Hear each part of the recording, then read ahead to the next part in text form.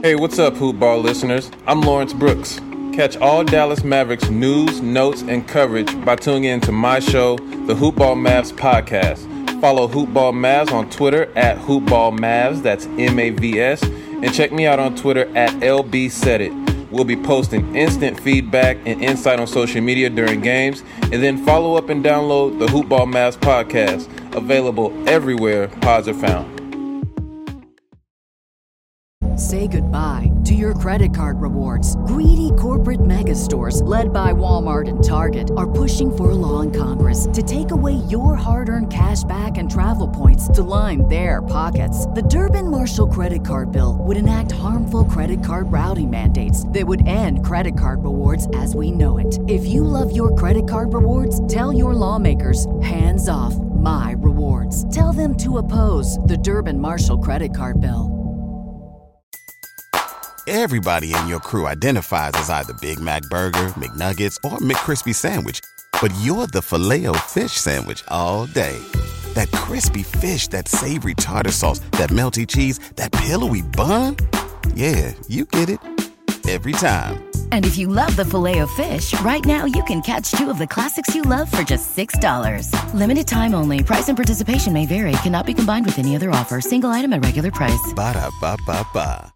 Before we begin the show, we want to bring you a message from our friends at MyBookie. I hope you guys feasted up on the MyBookie Turkey Day free play that allowed users to grab themselves a risk-free bet up to $250. It was basically a free shot at trying to double your money. If you didn't get in on that, what are you doing? No, but seriously, now is the time to get some skin in the game with MyBookie, where odds boosts, lightning deals, and free bets await all season long. And with the NFL playoffs right around the corner, we know who these teams are, we know what they're capable of, and it's not difficult to find some value in the lines. Especially if you're going to bet against the Pittsburgh Steelers because they look awful right now. Anyways, whether you're a first-time customer or have been playing with MyBookie for years, there is no shortage of value to be found in thousands of game lines, unique prop bets, and contests that they offer every week. Sign up or get reloaded today, find an edge, make your bet, and get paid. They also boast a fully fledged casino platform giving you access to all the classic table, slot, and card games you'd expect to find at your local spot. And the best part is, at MyBookie, the doors never close, so you can continue to build your bankroll even after the stadium lights have gone out. Make the right play and sign up today at MyBookie, and when you do, use promo code HOOPBALL to get your deposit matched halfway, all the way up to $1,000. The terms are simple. You put in the $200, they'll match you with another $100 in your account. If you were already planning to bet this season, this is free betting money.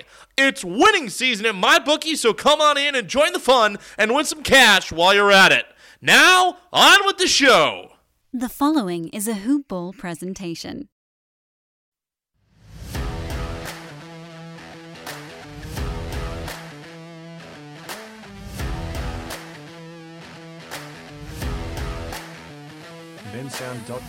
Welcome on into the Hoop Ball Chicago Bulls podcast here on the Hoop Ball Network. A happy Saturday morning to you and yours.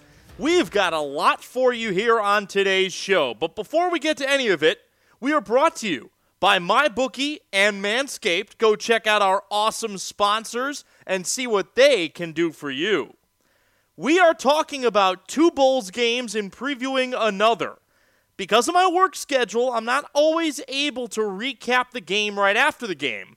So I was thinking to myself last night, let's just recap each of the last two games since we already have a preview episode scheduled for the next day. And then I thought, why don't we just pack it all into one and have you all wake up on a Saturday morning feeling bright and chippy about Bulls basketball? So the Bulls win on New Year's Eve 133-130 over the Washington Wizards in Washington, D.C. And then last night on New Year's Day, they fall to Milwaukee 126-96 at Fiserv Forum in Milwaukee. I will say that game in Milwaukee was expected, but I want to recap the Bulls' win first in Washington. Now, the Bulls were without some key pieces, including Lauri Markkanen and Tomas Satoransky. So the Bulls are shorthanded. They're without one of their best scorers, They're without their backup point guard, and after another rough defensive first quarter where they gave up 41 points, they also scored 35. In the second quarter, they scored 36 to the Wizards' 27, and they were off to the races. It was a 3-point win for Chicago. Rui Hachimura had a key turnover in the final seconds of the ball game that secured the win for the Bulls. Really was impressed by how Coby White played at the point guard position. He had 16 points and 10 assists, was a plus 14.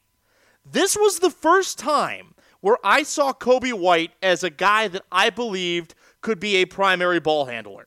He was in control of his game, he was spacing the floor well, he was finding opportunities for his teammates, and look, he was not efficient shooting, but when you have 10 assists, and when you're a plus 14, you are doing your job running the offense. And to me, this was a game that proved that Billy Donovan can continue to play Coby White at the point. Because Lauri Markkanen is out, Otto Porter Jr. had to step into the starting lineup. And he steps in and has his first double-double of the season. 28 points on 10 of 14 shooting, 5 of 9 from beyond the arc, 12 rebounds, 3 assists, 3 steals. These are the types of performances that justify why Otto Porter Jr. was being paid $28 million a year by the Washington Wizards. I think Otto Porter Jr. understands at this point that he's not a part of the future and that he wants to play his value up for whoever is going to sign him next offseason. Maybe the Bulls decide to keep him around. Personally, I don't think they want to spend $20+ million on a guy that has proven over the course of his NBA career that he cannot stay healthy. Zach LaVine scored 22 points, but he was inefficient. 6 of 17 from the field, 1 of 7 from beyond the arc, 9 of 10 from the free throw line, 7 assists, 6 rebounds. Look, to me, Zach LaVine is somebody that is going to be what he's going to be. He's never going to be an efficient shooter. He really is never going to come that close to ever shooting 50% in a game. When he does, it's a pleasant surprise. But to me, Zach LaVine is a guy that's going to be a volume shooter and a volume scorer, and if he's efficient, great. If he's not, that will be what it will be. Based on the minutes, Daniel Gafford is a guy that Billy Donovan sees as a part of the future. Off the bench against Washington, Gafford was a plus 23 in 22 minutes. 15 points, 5 rebounds, 7 of 8 from the field. Daniel Gafford is somebody that we loved because of his athleticism, and I think that he is proving that he is going to be a part of this team's future because he's solid defensively when he's put in the right positions. He's efficient offensively when given the opportunity, when the right plays are run for him. He's turning his game up to another level. He's somebody that I believe has a very high upside, but he's young and he's relatively unpolished. The Bulls drafted him in the second round last year based on his raw potential. He's a 6'11 guy at 246 pounds. If you mold him the right way, he can be a really big part of your future. And I think that Billy Donovan wants to see what he has in somebody like a Daniel Gafford. The Bulls have proven, at least they are one of the teams that have proven, that the Washington Wizards are a very flawed product. It's Russell Westbrook, it's Bradley Beal, and at least in the New Year's Eve game, Thomas Bryant came to play. 28 points on 10 of 11 shooting. The Bulls' interior defense is still a big problem. But the signs are encouraging for the Bulls. Points in the paint, they were 58-36, so a plus 22 advantage in points in the paint. Bulls had 34 assists, Wizards had 27. Hey, anytime you're close to 35 assists, anytime you're over, you have had a really solid game. Another stat that I think is critical when analyzing this is the Bulls, despite having 17 turnovers, come up with a way to win the ball game. Turnovers are going to continue to be this team's bugaboo, at least for the near future, because they're young, they're still learning to play in this system, and you've got a guy running the point in Coby White who really hasn't done much of running the point in the NBA. Bulls were almost 55% from the field. They were 54.3%. Wizards were at 50%. Washington and Chicago each made 14 three-point shots. Wizards went to the line 41 times, made 32 shots. Bulls went to the line 25 times, made 19 shots. The stats here are pretty even. But the Bulls, because they were so efficient offensively and because they played so well offensively in the paint, that's how they end up with a 3-point win despite allowing 130 points. If you win a basketball game allowing 130 points, you did a lot right on the offensive end and you did a lot wrong on the defensive end. It's pretty clear that this team is not ready for prime time defensively. We can continue to talk about that like a broken record, and as we segue into this commercial break, we'll talk about why the Bulls defense needs some drastic improvement because the Milwaukee game proved that the Bulls defense is not getting better anytime soon. We will take a quick break, and when we come back, we will talk about the Bulls and the Bucks from Fiserv Forum on New Year's Day. This is the Hoop Ball Chicago Bulls podcast on the Hoop Ball Network. Support for Hoop Ball comes from Manscaped, who is the best in men's below-the-belt grooming. Manscaped offers precision-engineered tools for your family jewels. Jingle balls to the walls, fellas. Listen up. Untrimmed pubes are a thing of the past. It's time to gear up and get yourself the gift of shaving this holiday season. I am talking about the Manscaped Perfect Package 3.0. That's why the revolutionary company Manscaped has redesigned the electric trimmer. Their Lawnmower 3.0 has proprietary advanced skin-safe technology, so this trimmer cuts on your nuts. It's also waterproof, so you can use it in the shower. The Lawnmower 3.0 comes inside their brand new Perfect Package 3.0, which makes for the perfect gift this holiday season. Even if you do feel like giving a gift after Christmas is over, totally fine, no judgment. It's literally everything you need to keep trimmed, cut-free, and smelling nice down there. And don't use the same trimmer on your face as you're using on your balls.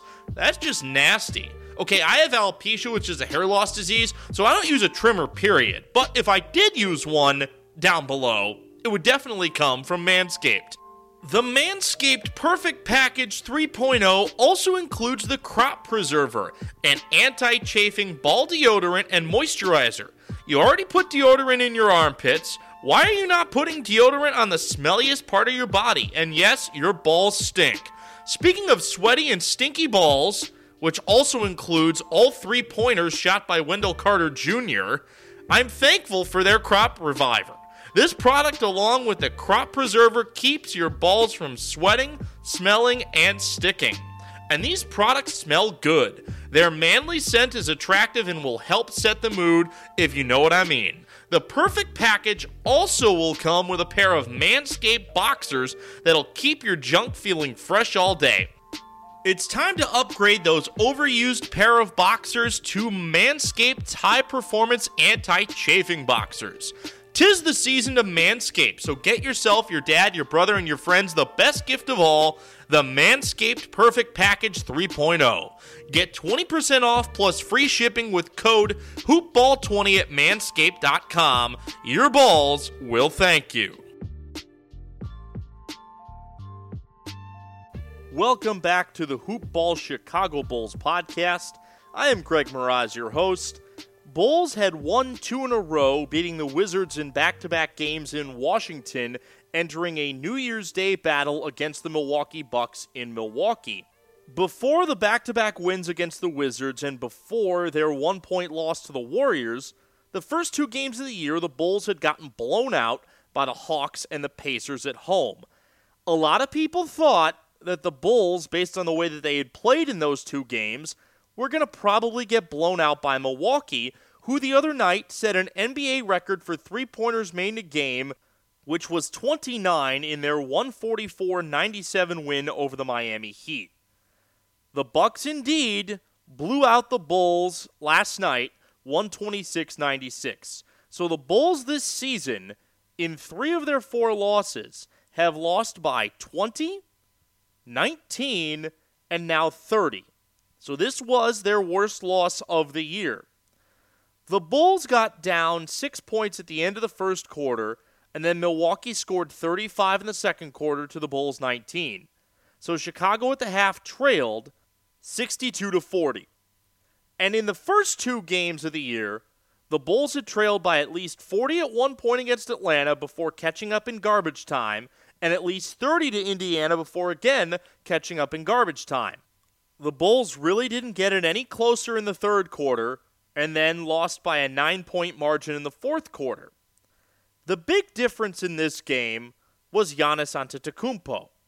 He scores a game-high 29 points on 9 of 19 shooting, 10 of 18 from the line. So he gets to the free throw line 18 times, has 12 rebounds, 8 assists. This is why he's a Supermax player, because he can change the game in a manner like that. He was a plus 31. Everybody in the Bucks lineup was at minimum a plus 13. 4 of the 5 guys in the starting lineup were at least a plus 20. Brook Lopez, the only one that wasn't, he was a plus 13 in 16 minutes. The Milwaukee Bucks are just simply a better basketball team. They're a team that is able to really do whatever they want offensively if they are clicking. And right now, Chris Middleton is a guy that is shooting at a very solid clip. He had 14 points on 6 of 10 shooting, 2 of 2 from beyond the arc. So far this season, he's averaging 22.6 points per game. He has over 20 points in 4 of his 6 games played. So he started off the year with a 27-point performance against Boston, 31 against the Warriors on Christmas Day, 22 against the Knicks, 25 against Miami in the first battle where he had 4 3-pointers. He had 6 3-pointers, by the way, against Golden State. I don't want to just be the guy that's reading numbers to you, but Chris Middleton is a guy that I legitimately can consider a star in this league. Drew Holiday has been a very solid acquisition to this point. He had 11 points, 4 assists, a plus 27 in 26 minutes. Former Bull Bobby Portis had a double-double off the bench. He's been a surprisingly good addition for them. 13 points, 12 rebounds, 4 of 6 from the field. How about Bryn Forbes scoring 18 points on 6 of 9 shooting, 4 of 6 from beyond the arc? And that's where the Bulls were really destroyed tonight, was from the three-point line. Milwaukee was 49% from beyond the arc. They were 22 of 45. Meanwhile, the Bulls, they were 6 of 26 from three-point range. How do you lose by 30 points? When the other team has 16 more three-point field goals made than you do. And they shot nearly double the amount of three-point field goals that you did. Milwaukee's a team that has proved that they can kill you from the outside. Mediocre three-point shooting teams don't make 29 three-point field goals in a game. The Bulls, meanwhile, are a below-average three-point shooting team. When you shoot 23% from beyond the arc, that means that, relatively speaking, you're not a very good three-point shooting team. The Bulls, again, were a net positive in regards to points in the paint. They had 42, Milwaukee had 26, but that doesn't really matter. When you add up the math, the Bulls had 6 three-point field goals, which amounts to 18 points. The Bucks had 22 three-point field goals, which amounts to 66 points. The difference in that is 48 points. Why do you lose by 30? Because your differential on three-point field goals made amounts to 48 points. That's really all that needs to be said. And the Bulls were inefficient from the field tonight overall. But from the starting lineup, Otto Porter Jr., for as good of a game as he had against Washington, he was equally as bad against Milwaukee. He had 9 points on 3 of 11 shooting. Patrick Williams, a rough game, 8 points on 4 of 11 shooting. He did have 6 rebounds. Zach LaVine, 16 points, but he was a minus 25, 7 of 16 from the field, 1 of 4 from beyond the arc. The Bulls' starting lineup combined to go 4 for 16 from beyond the arc. That's 25%. That's not going to get it done. 6 of 26. You cannot have nights where you go 6 of 26 from beyond the arc and expect to win, especially when your opponent makes 22 3-point field goals. Couple of other individual positives for the Bulls. Really solid performance from Denzel Valentine off the bench. 14 points on 5 of 8 shooting in 21 minutes. Good to see that Denzel Valentine is going to get a little bit more run under Billy Donovan, because I truly do believe that he was a first-round talent. I still think that he was a solid draft choice, and I think that with some solid coaching, he could finally untap the potential that everybody saw in him at Michigan State. One final note, Thad Young is back. I forgot to mention it in the Washington game recap, but Thad Young made his season debut against the Wizards. He's going to be a critical bench piece, at least to give guys some run while you have Lauri Markkanen, Tomas Satoransky, and Chandler Hutchison out. 3 guys that all play over 20 minutes a night, and at least for Chandler Hutchison in the range of 15 to about 22 minutes per night. Thad Young against the Wizards, 15 points, 6 assists, and 3 rebounds. Solid season debut. Against Milwaukee, 6 points in 23 minutes. Thad Young is who he is, and hopefully he will continue to contribute for this Bulls club. Enough to the point, I should say, where he is a valued trade piece come the deadline. And I think that Thad Young, on an expiring contract, if he plays well, will warrant a draft pick of some kind in return.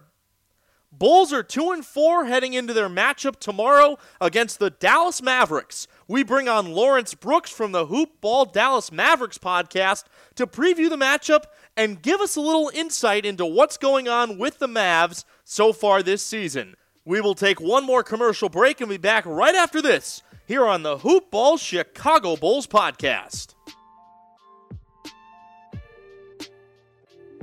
Do you like free stuff? Everybody loves free stuff. What's the stuff? The Bruise Letter is back. Oh yes, back and fresh for the 2020-2021 NBA season.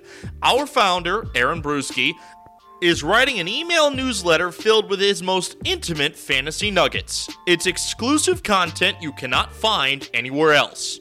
It's not on the website. It's not on any podcast.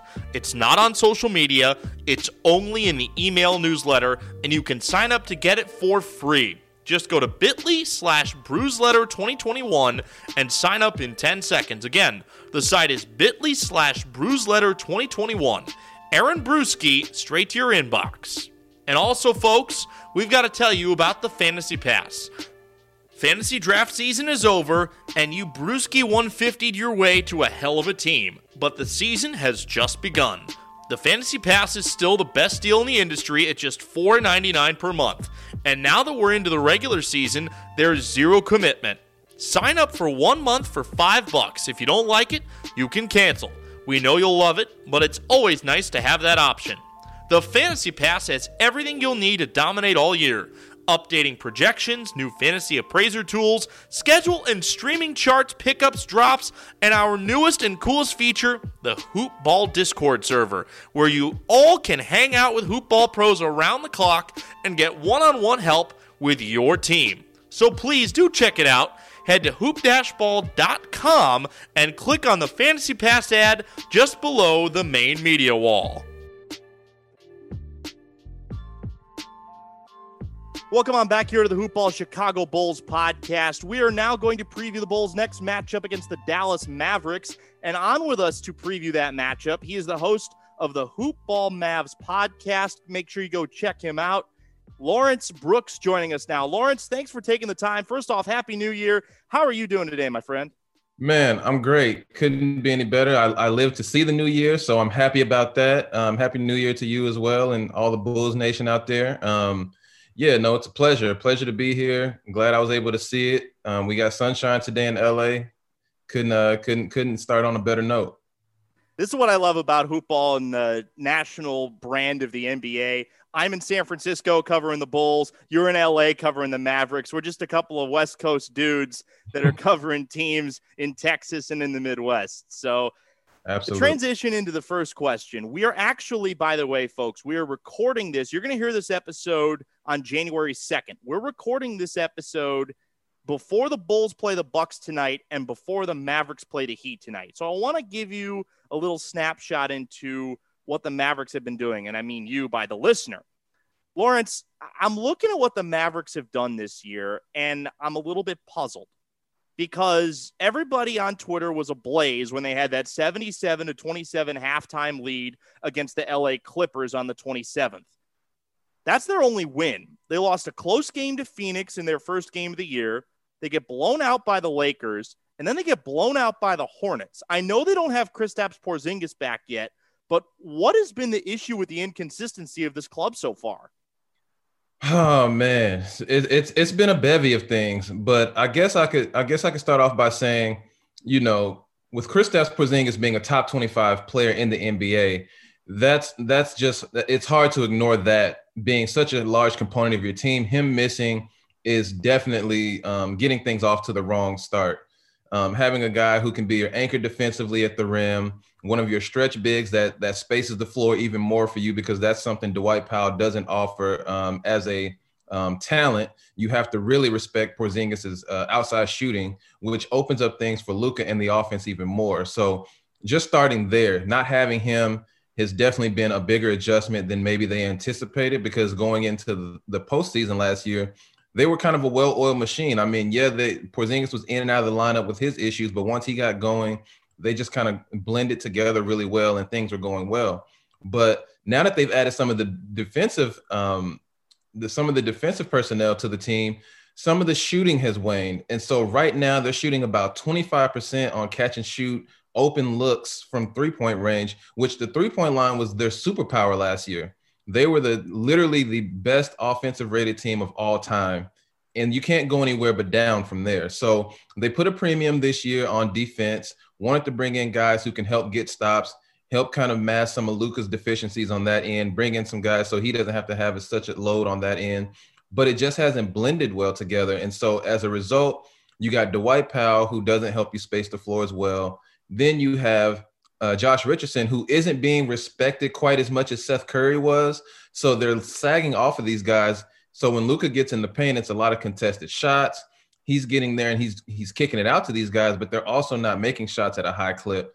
So you have that going. There's a spacing issue, a missing Porzingis issue, and then still trying to figure out what works best with the personnel that they have. So I just think this early season sample size for the Mavericks has been a bigger adjustment period than maybe they would have anticipated. Not to mention Luka isn't in the best shape.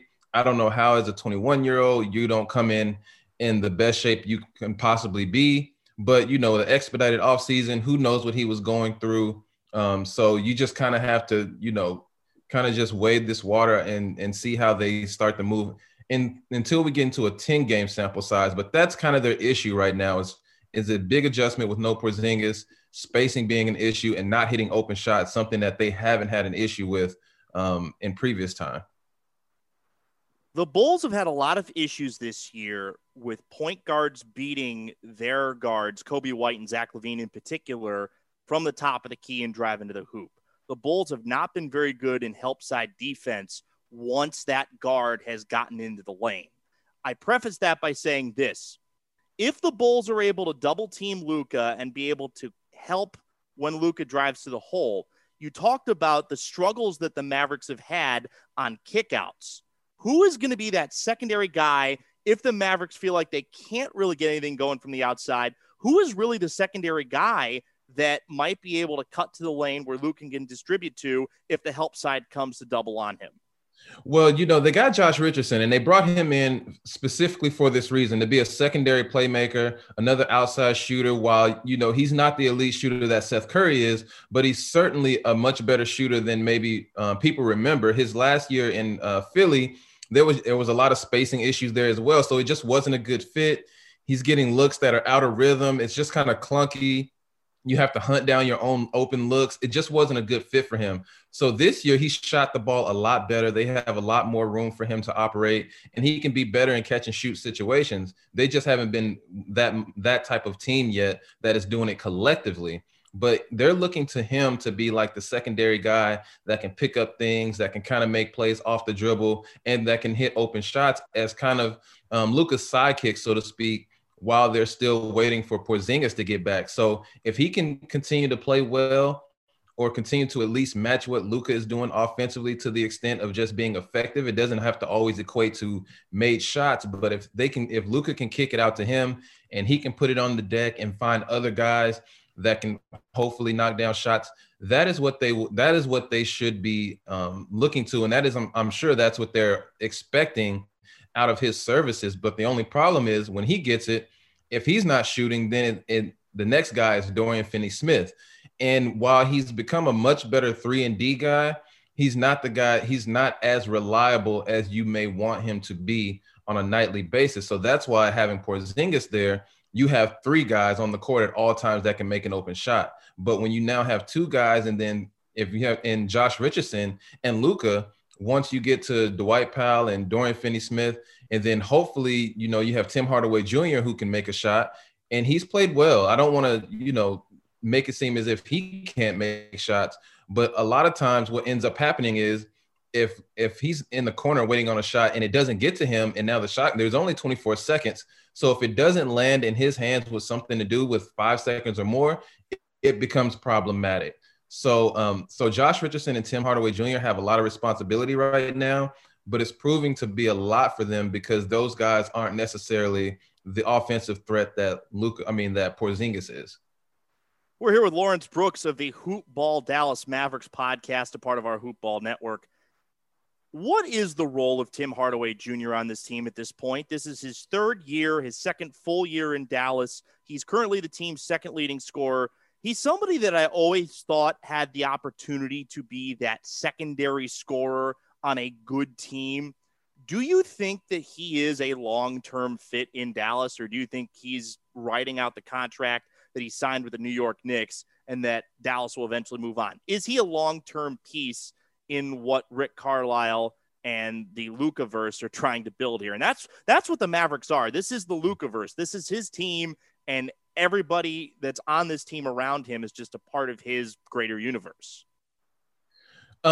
Totally agree. I think that right now, I think he's definitely a part of their long-term future as currently constructed, but that can change depending on how this year goes. I think for them, for Mavericks fans who've watched them, so many years, he's a poor man's Michael Finley. Like once Michael Finley got to the Mavericks, he was a top tier catch and shoot guy. And that's really what Tim Hardaway Jr. is. He can put it on the floor a little bit, but you're not looking for him to do that consistently. You want him to be a floor spacer and a guy who can knock down threes at a high clip. Sometimes he can get hot, which is great. Sometimes he's not as hot, but he does find ways to score the basketball. And so for him, it's more so about being one of the better scorers on the floor than it is about him necessarily being a playmaker for everyone else. So I think that his long-term outlook with the team can change depending on how they end up, how they finish the season. But as they are right now, you don't have anybody on the market. But for instance, if Klay Thompson becomes available, all of a sudden, Tim Hardaway Jr. is no longer a part of the long-term plans. You go get a guy like that. Not to say that he's going there to start any rumors, but just to give a broad view spectrum of how they would view Tim Hardaway Jr. He's what they have right now. He's somebody that they like. But if someone better comes along, Dallas is more than willing to upgrade at that position. Why is Jalen Brunson only playing about 16 minutes a night right now? I feel like that's somebody that is extremely valuable as a bench piece, but he's not getting nearly as many minutes as somebody like a Trey Burke, who is on his 4th team? Explain to me what I view from the outside as a conundrum surrounding Jalen Brunson. So I think for him, with Trey Burke playing as much as he is, he comes off the bench as a primary scoring option. Like they're looking for him to score the basketball. Jalen Brunson is more of a table setter, more of a guy who is going to be a floor general. And if you stagger his minutes and he's on the floor with Luka, he doesn't necessarily space the floor for you or become a scoring threat necessarily. So it's almost as if you have 2 guys on the floor who are just there to run the offense. And so if his primary responsibility is just to run the offense, while he can score, he's a capable scorer. It's not as if he's out there and he can't knock down shots or get to the basket. But just as a guy who's continuing to be a floor general, it's hard to put him on the floor with other guys who are also filling his same role. So I think some of his inconsistent minutes, or I guess, his low minute output per game at this point, I think some of that is attributed to the fact that he's really out there just to be a floor general. And he's a hard-nosed defender. He's a try-hard type of guy. But, with the lack of size, it just limits him in what he can do. But he's still a good piece. They still, they look at him in high regard for their second unit. But without without the scoring punch of a Trey Burke, it just puts them in a tough position to start to have him playing bigger minutes, on top of the fact that Carlisle tried to play both of those guys early, but he had to stagger their minutes because they lose so much size with Trey Burke and Jalen Brunson being on the floor. So now you have to make a decision. Do I go with the guy that can help us score, or do I go with a guy that's going to, just keep us afloat offensively with making sure he's quarterbacking everything? And so because of that, I think that he loses minutes because he's not really a scorer, and he doesn't have the size to continue to be out there and be a defender that can hound different positions. Which makes a lot of sense. I don't think that you can have two of the same style guard on the floor at the same time, especially given what you said with the shooting deficiencies and really a lot of the scoring deficiencies it seems like the Mavericks are having thus far. We're here with Lawrence Brooks of the Hoop Ball Dallas Mavericks podcast, part of our Hoop Ball Network. Are you disappointed with what Dwight Powell has given this team so far? Or do you think that what he's put up thus far is about what Mavs fans should expect? So for me, I'm generally an optimistic guy. And I know I've seen Dwight Powell enough to know that he can be a productive member of this team. But we have to keep in mind that he's coming off an Achilles injury.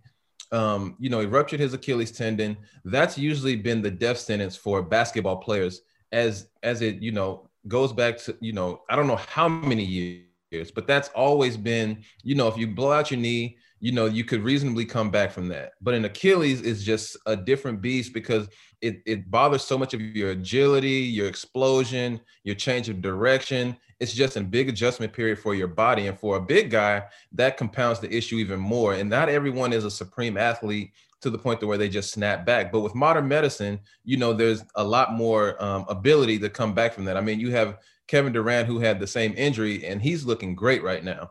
So I think with Dwight Powell, they have to exercise some patience. I think he's still working himself into what he used to be. I don't know if he'll be back to what he was. He was a rim running big that was really athletic and can hit an occasional three, but right now he's struggling to defend. He's not the rim runner he used to be, and he just looks a step behind. But I think that can be attributed to the injury and being off as long as he has been. So I want to give him a little longer look. I don't want to write him off so early in the season because everyone is still trying to get their legs under them. Everyone's still trying to get acclimated to these daily games or every other day. The games are coming fast, and you have to also keep that into account for a guy who's coming off such a major injury. So I want to come back to him in maybe 10 or 20 games and just see where he is, because I want to have some patience with his injury and what he can provide. Right now, he's just not looking great. Maxi Kleber is coming off the bench playing a lot better and obviously looking like a healthy body. But Dwight Powell, I think that he can contribute. He just needs some time.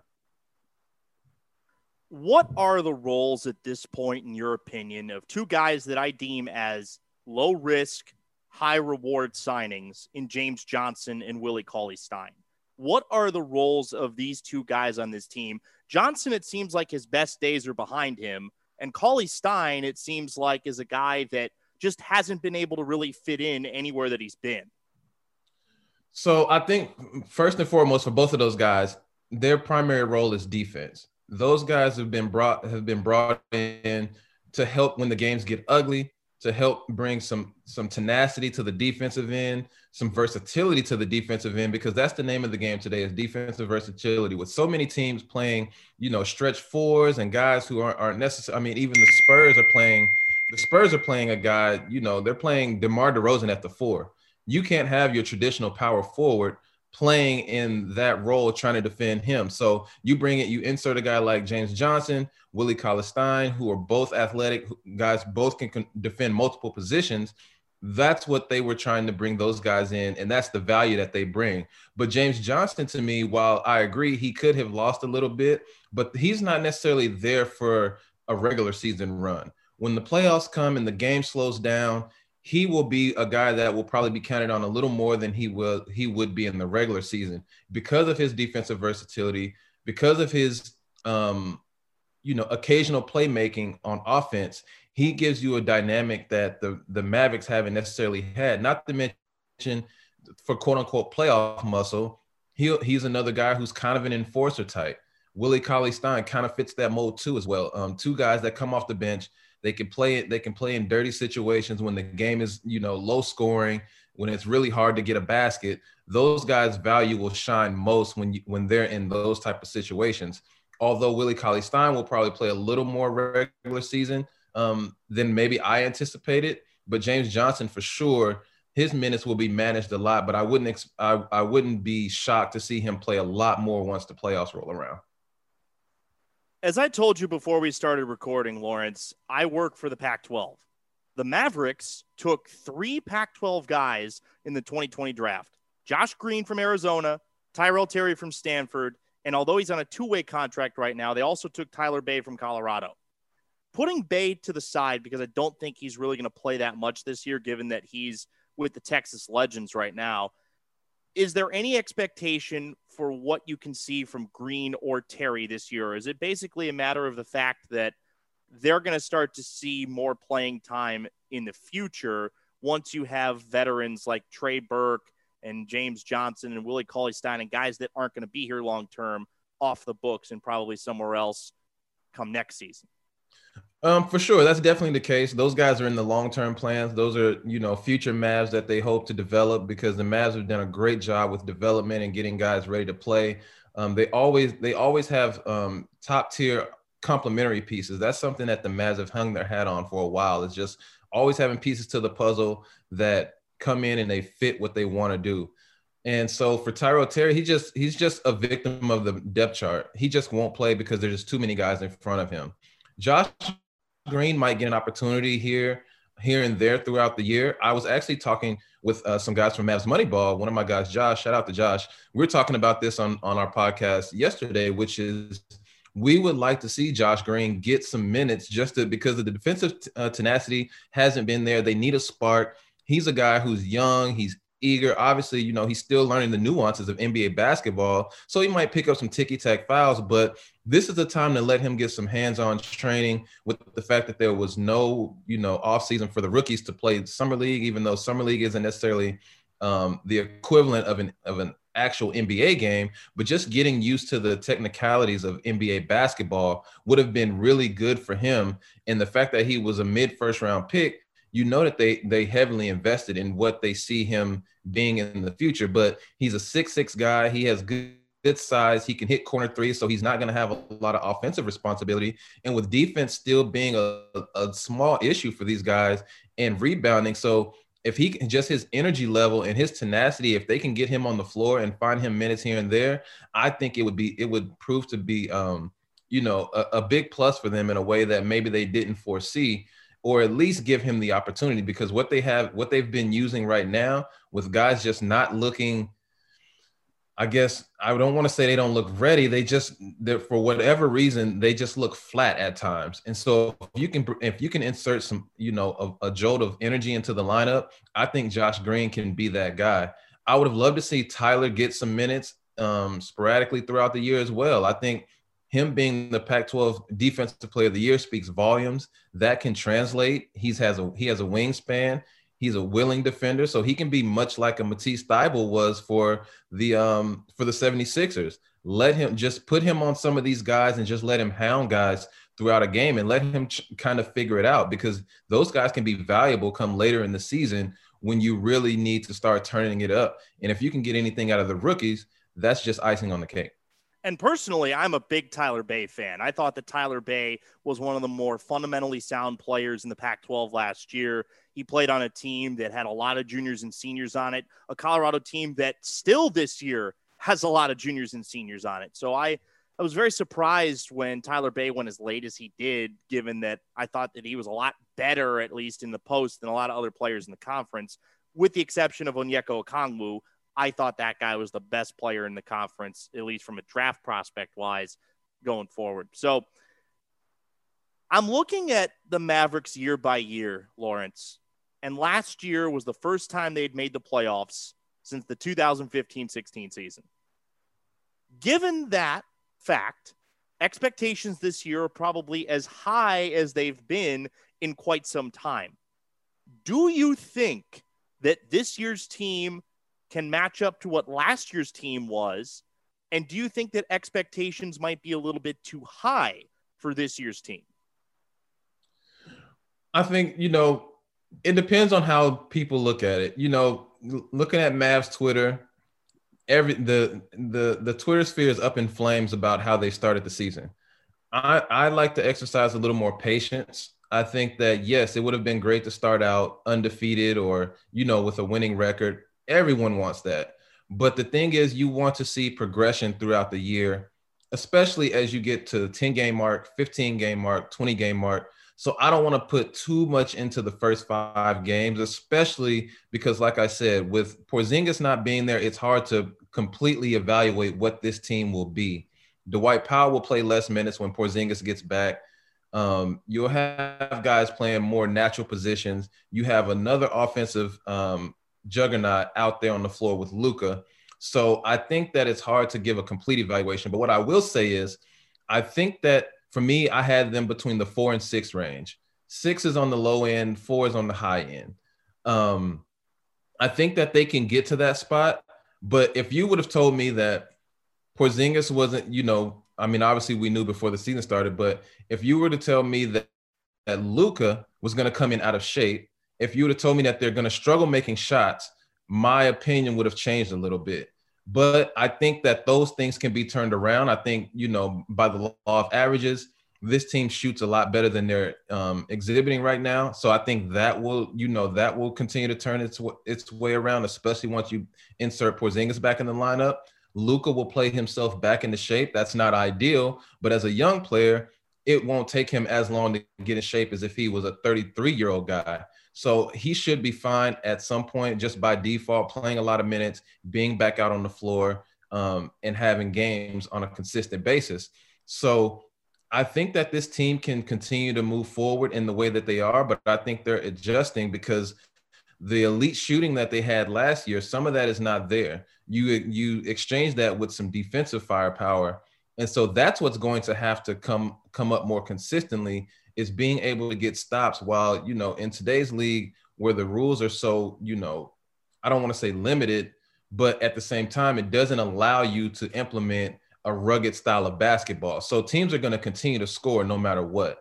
But you have to be able to get stops in key situations, in situational basketball, which is where the Mavs struggled last year. And that's what I want to see them get better at this year. They've also haven't rebounded as well. So getting a 7-3 guy back who's your leading rebounder, that will help as well. They averaged about 46 rebounds per game last year. They're down to 40 this year. But again, Porzingis is the equalizer to a few of these issues that they've had. And so I really want to see what they look like when he gets back. And then I'll be able to say, hey, I think this team can make a run at being one of the top 4 seeds in the West, or they're going to continue to have some issues because last year, all of their complimentary guys, all of the role guys had career years across the board. Seth, Tim Hardaway Jr., Dorian Finney-Smith, Maxi Kleber, they all shot the ball at career clips.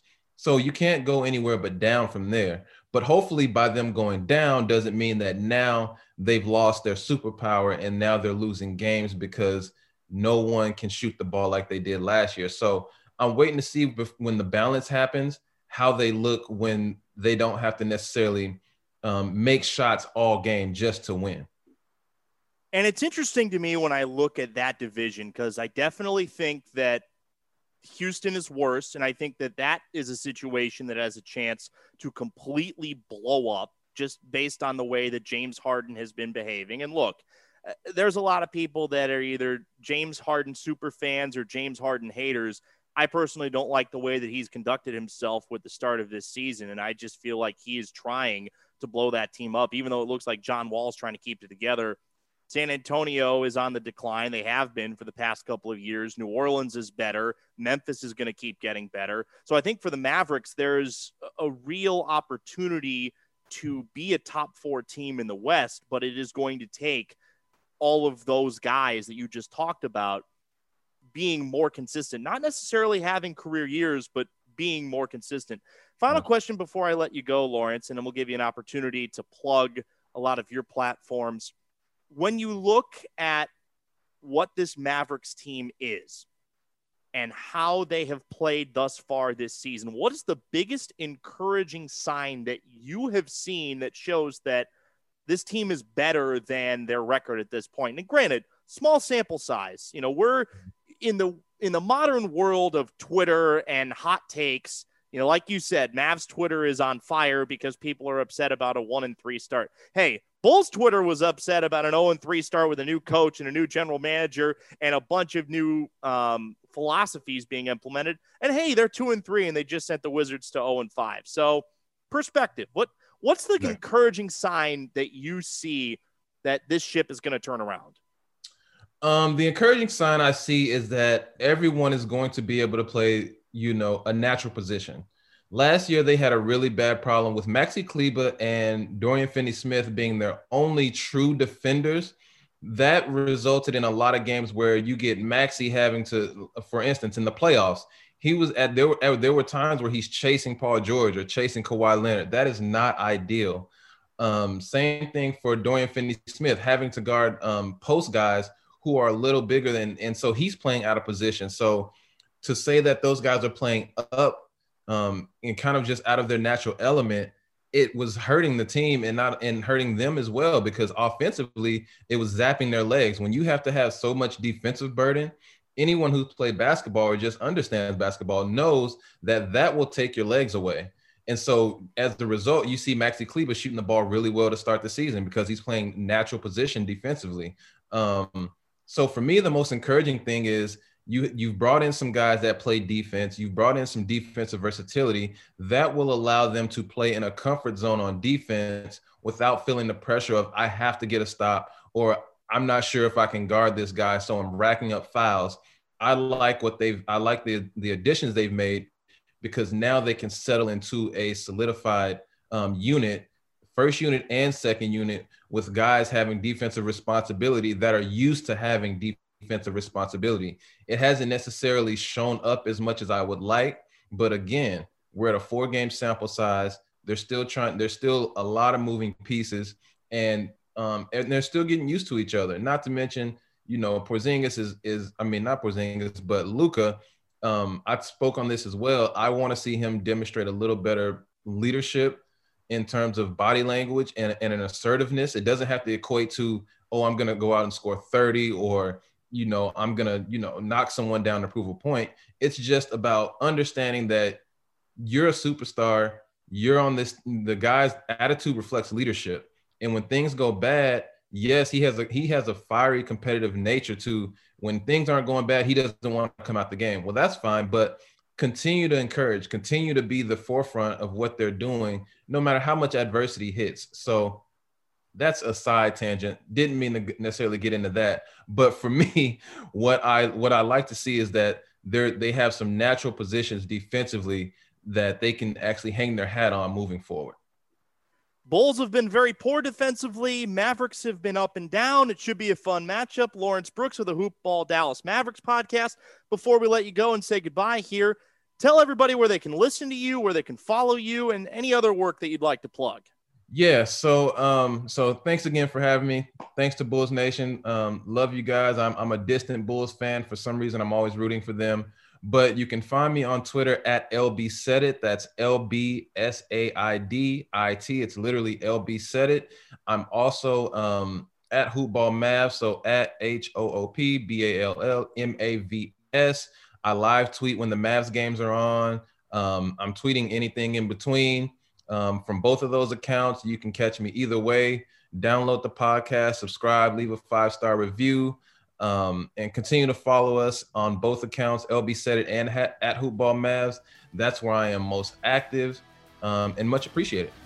Lawrence Brooks, thank you again for your time. A happy new year to you and yours. And that is going to wrap it up here on the Hoop Ball Chicago Bulls podcast. We will talk to you after the Bulls and Mavericks on the 3rd from the United Center.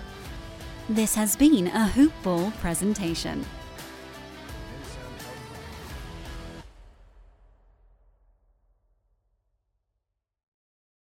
Say goodbye to your credit card rewards. Greedy corporate mega stores, led by Walmart and Target, are pushing for a law in Congress to take away your hard-earned cash back and travel points to line their pockets. The Durbin-Marshall credit card bill would enact harmful credit card routing mandates that would end credit card rewards as we know it. If you love your credit card rewards, tell your lawmakers, hands off my rewards. Tell them to oppose the Durbin-Marshall credit card bill.